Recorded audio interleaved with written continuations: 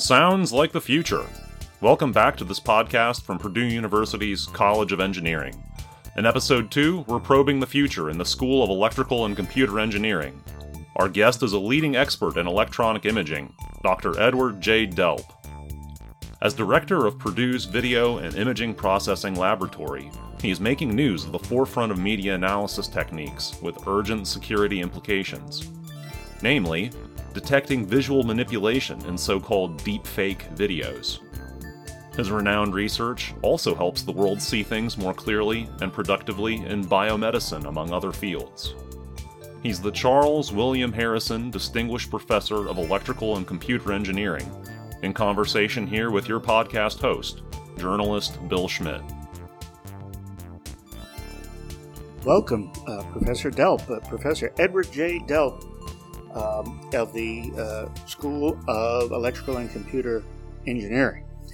And we really appreciate talking with you as part of this series of podcasts about really the Purdue engineering initiatives in particular, but we're doing a pretty deep dive into the past, present, and future of the College of Engineering.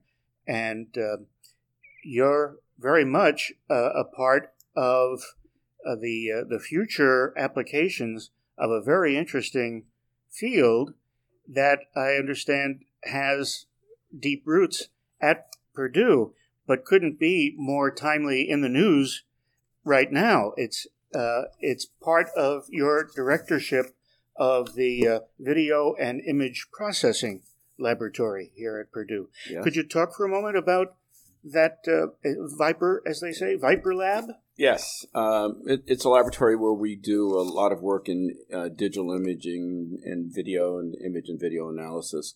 We work on a whole series of projects, everything from looking at advanced microscopy techniques to looking at being able to track somebody's dietary habits, and in particular if they had a disease like type 1 diabetes. We're also working on some visual intelligence and surveillance stuff for the Department of Homeland Security. And so we have a large portfolio of projects. Currently I have 23 PhD students working in a laboratory, and we have funding, currently about 12 or 15 active funded projects. That's exciting, yeah. And as far as the particular timeliness that I noticed, even simply as a viewer of the news, one of the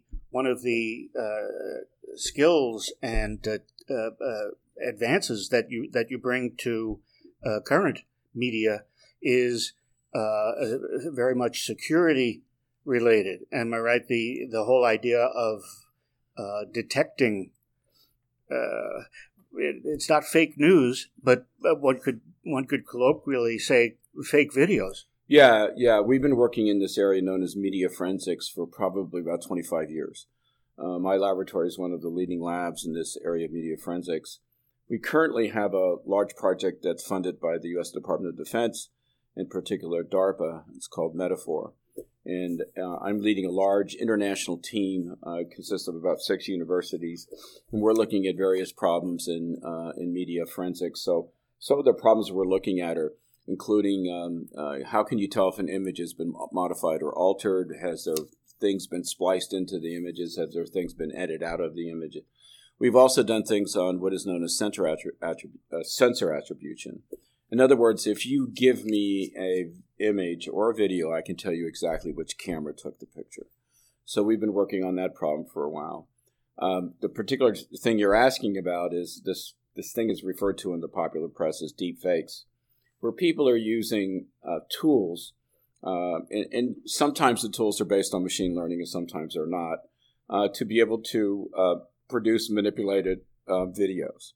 And we have been working on this problem for a while. We have a technique that can detect whether or not a video has been manipulated or changed. And like I said, we've been working on these problems for a while. So we have a algorithm is one of the better ones out there, I like to believe. And so we're working on this problem. But this whole idea of looking at media forensics, again, I've been doing this for more than 25 years. That's okay. Yeah, one of the things that Dean Chang and Dean, our interim Dean Mark Lundstrom were saying is that we've got the new PEI initiatives going on where there's going to be a lot of coordination of interdisciplinary work, but by gosh, that's definitely not intended to in any way discourage individual professors from developing their own special fields of expertise even further, because everything is connected to everything else, I guess. Sure. Have you indeed seen that, and do you expect to see that the PEIs and this 120th anniversary of the creation of the college, all of these things are coming together for a lot of kind of synergies? Oh yeah, I believe that, and we're doing a lot of interdisciplinary collaboration. I have other projects where we're working on farming, so we work a lot with the agronomy school here, agronomy department here in the College of Agriculture. So we have a very large grant for the Department of Energy to actually look at problems in precision farming, where we're flying drones over fields of crops, and we're estimating properties of those fields of crops. I mentioned to you the work we're doing in microscopy. That work is collaboration with the Indiana University School of Medicine. And I've had that collaboration for almost 15 years. So we've been doing these types of collaborations. We also have collaborations within biomedical engineering. I'm also a faculty member in biomedical engineering. So we have a lot of collaborations both within Purdue and internationally. So right now on the international side, I'm actively collaborating with about probably 11 different groups throughout the world. So like I said, we have a very large set of projects, of which this sort of multimedia security is just one of them. But like I said, we have interest in precision farming, we have lots of interest in medical imaging, and we have interest in security and sort of visual intelligence type things. All of those things having real international collaboration possibilities and necessities, huh? Yes. It makes me think of the other current news about the college, which is Meng's sabbatical to work with the State Department, especially on security-related technology issues. With that video forensics, that's something that you're working with, how many other countries who are equally interested in security issues, huh? Right. Well, our main collaborators on that project are in Italy and Brazil, but we're looking at this whole area that I guess in the popular press is sometimes called fake news. We have a newer project that's going to be starting where we're going to be looking not only at video and images, we're going to be looking at printed material text, and we're also going to be looking at audio. We have a project that's parallel with the current work on this media forensics that's also being funded by DARPA. And here what we're doing is we're working with the Department of Health and Human Services, and we're developing tools for them so they can analyze the scientific publication to see if there's any fraudulent activity in the scientific publication. One of the things that has happened, particularly it's happened everywhere in scientific publishing, but there's been a lot of things in the popular press about bad actors in the biomedical research community that sometimes publish papers in scientific journal where they modified or their work.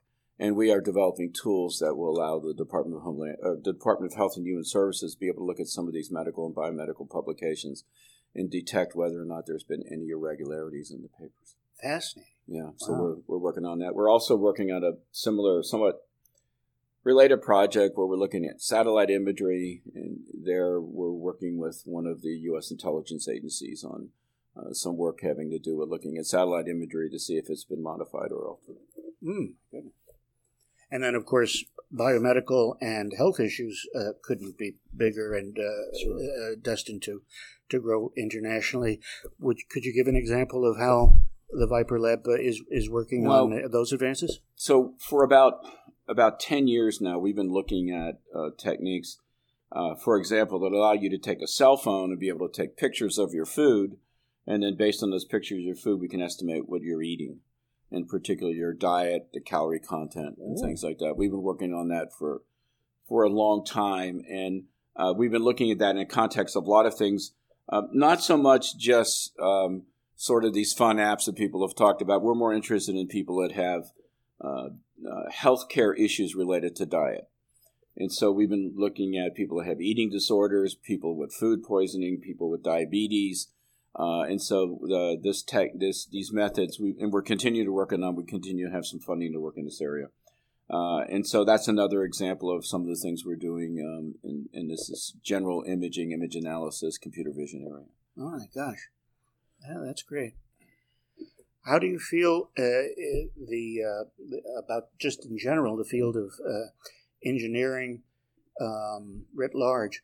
Is it obviously one of the motivations for the PEI initiative is that technology of all of the kinds that you've described, it's just moving so fast. And it is. How does a college and how does a laboratory and how does any individual engineer keep pace with the quickening pace? Well, I mean, we struggle too to keep up, and and it's hard work keeping up, but we also have very good collaborations and cooperation with some of these companies, like Google and Facebook and Apple. But I think it can be overwhelming, and I think in some cases maybe the average person has trouble keeping up.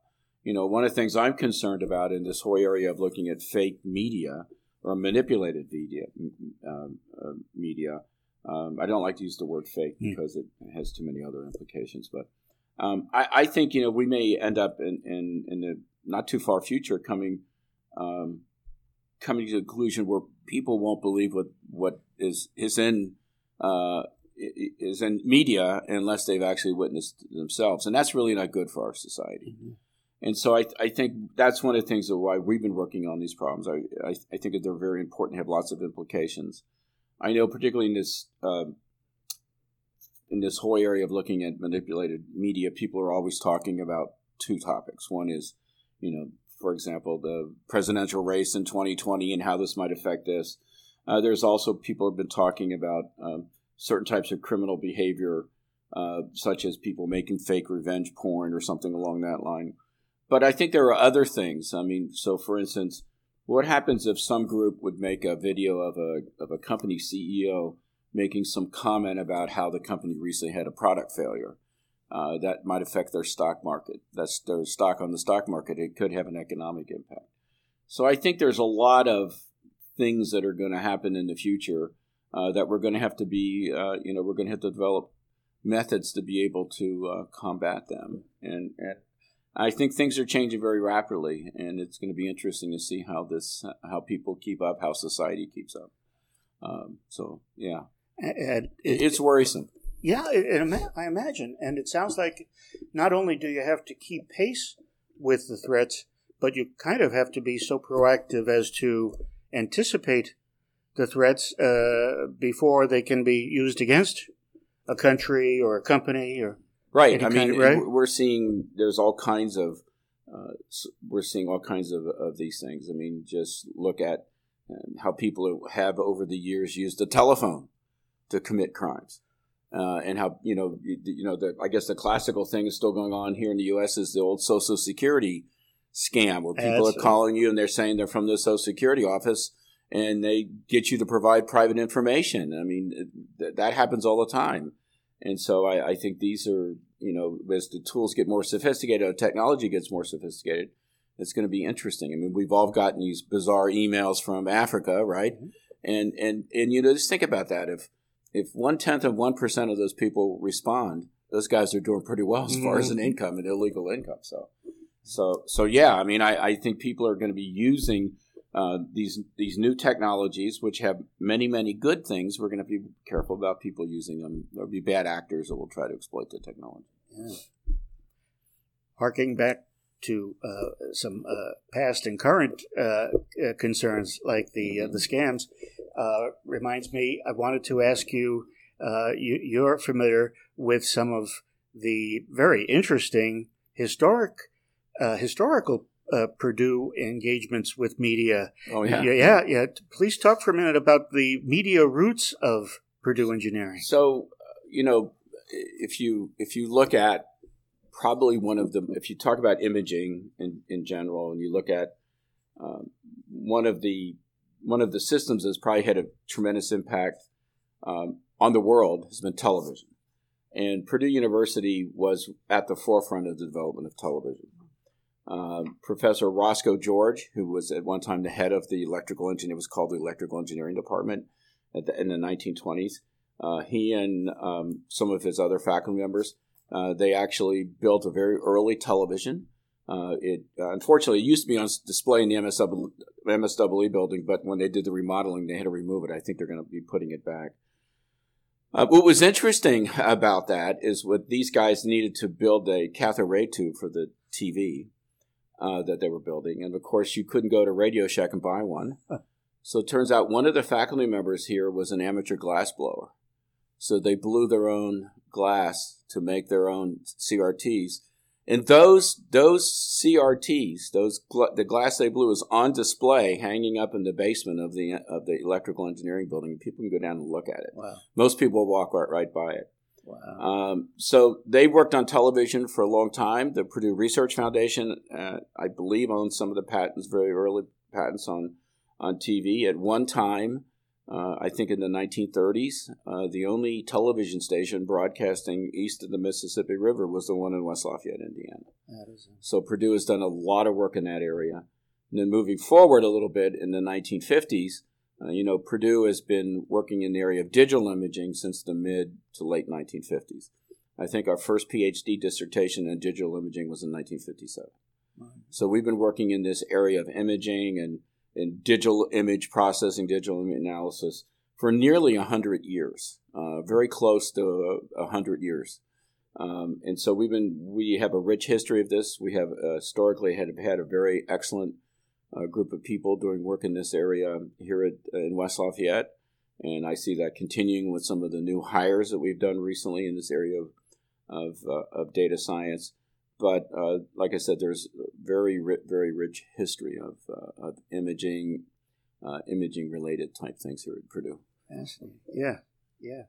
Well, it certainly sounds like the area of electrical and computer engineering is an area where people don't realize what a kind of heroic role engineers and engineering can play in essential security issues and just international relations. It sounds like, and Purdue is very much at the forefront of those things. Looking ahead 10 years or 20 years, what do you see as a kind of model for the College of Engineering and for engineers in terms of what they bring, the skills they bring, but also the attitudes and competencies that they bring? Well, I mean, if you start right today, if you buy a mobile phone right now, a high-end mobile phone, let's say from Apple, or you buy a Google Pixel phone, there are Purdue electrical engineers who have worked on that imaging system in that phone. I know because some of them are my former students. So, we're having an impact now on things that people are doing.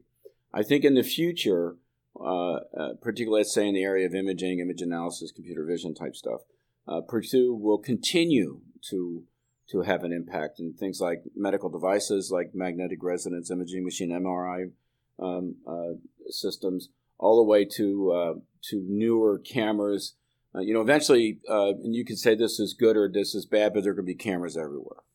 You're going to have, it's very difficult. In the U.S., it's impossible right now, I believe, to buy a car that doesn't have a camera. Because all cars are required, I think, by law now to have a backup camera. But many cars are going to have cameras that are looking forward to do some of this autonomous driving we're talking about. Right. So there's lots and lots of demand going to be for Purdue engineers that have experience in imaging and image analysis in the future. We're going to have more and more cameras.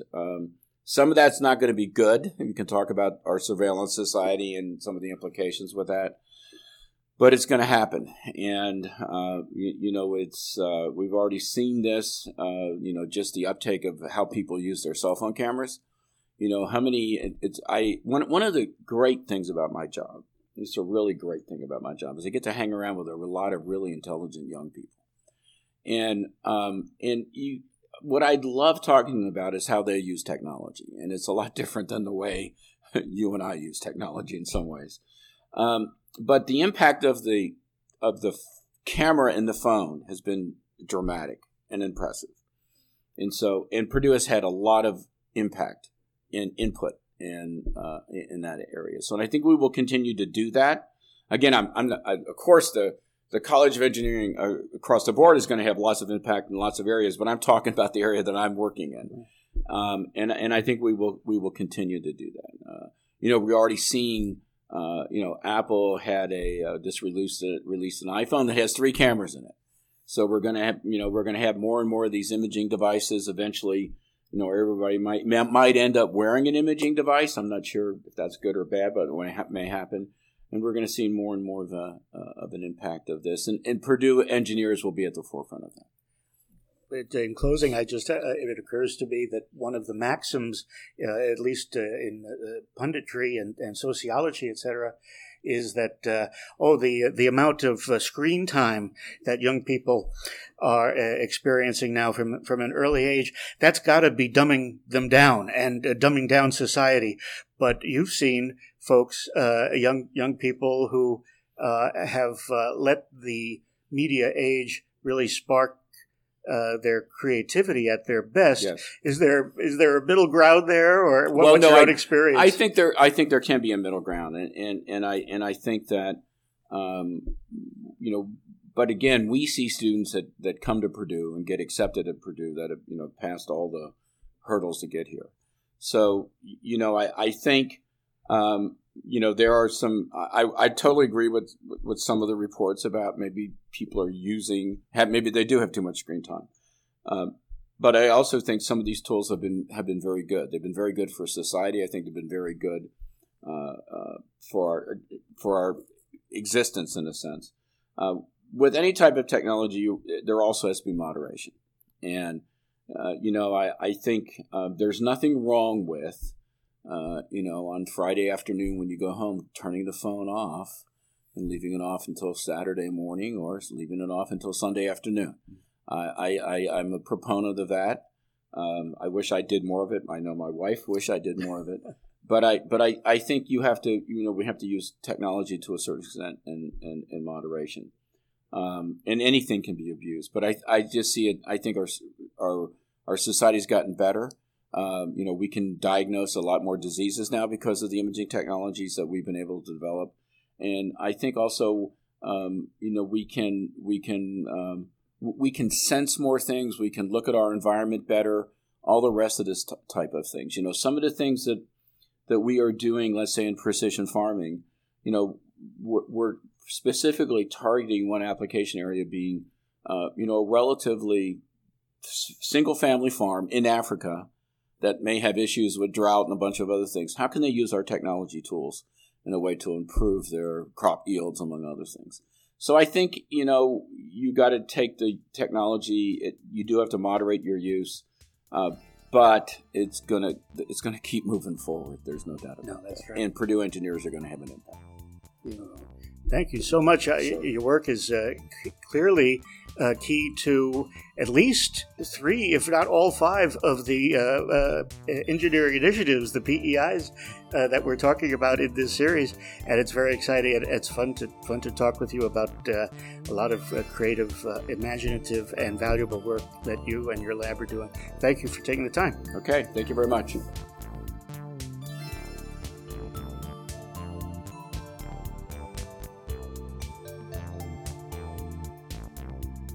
The future is just beginning at the Purdue College of Engineering.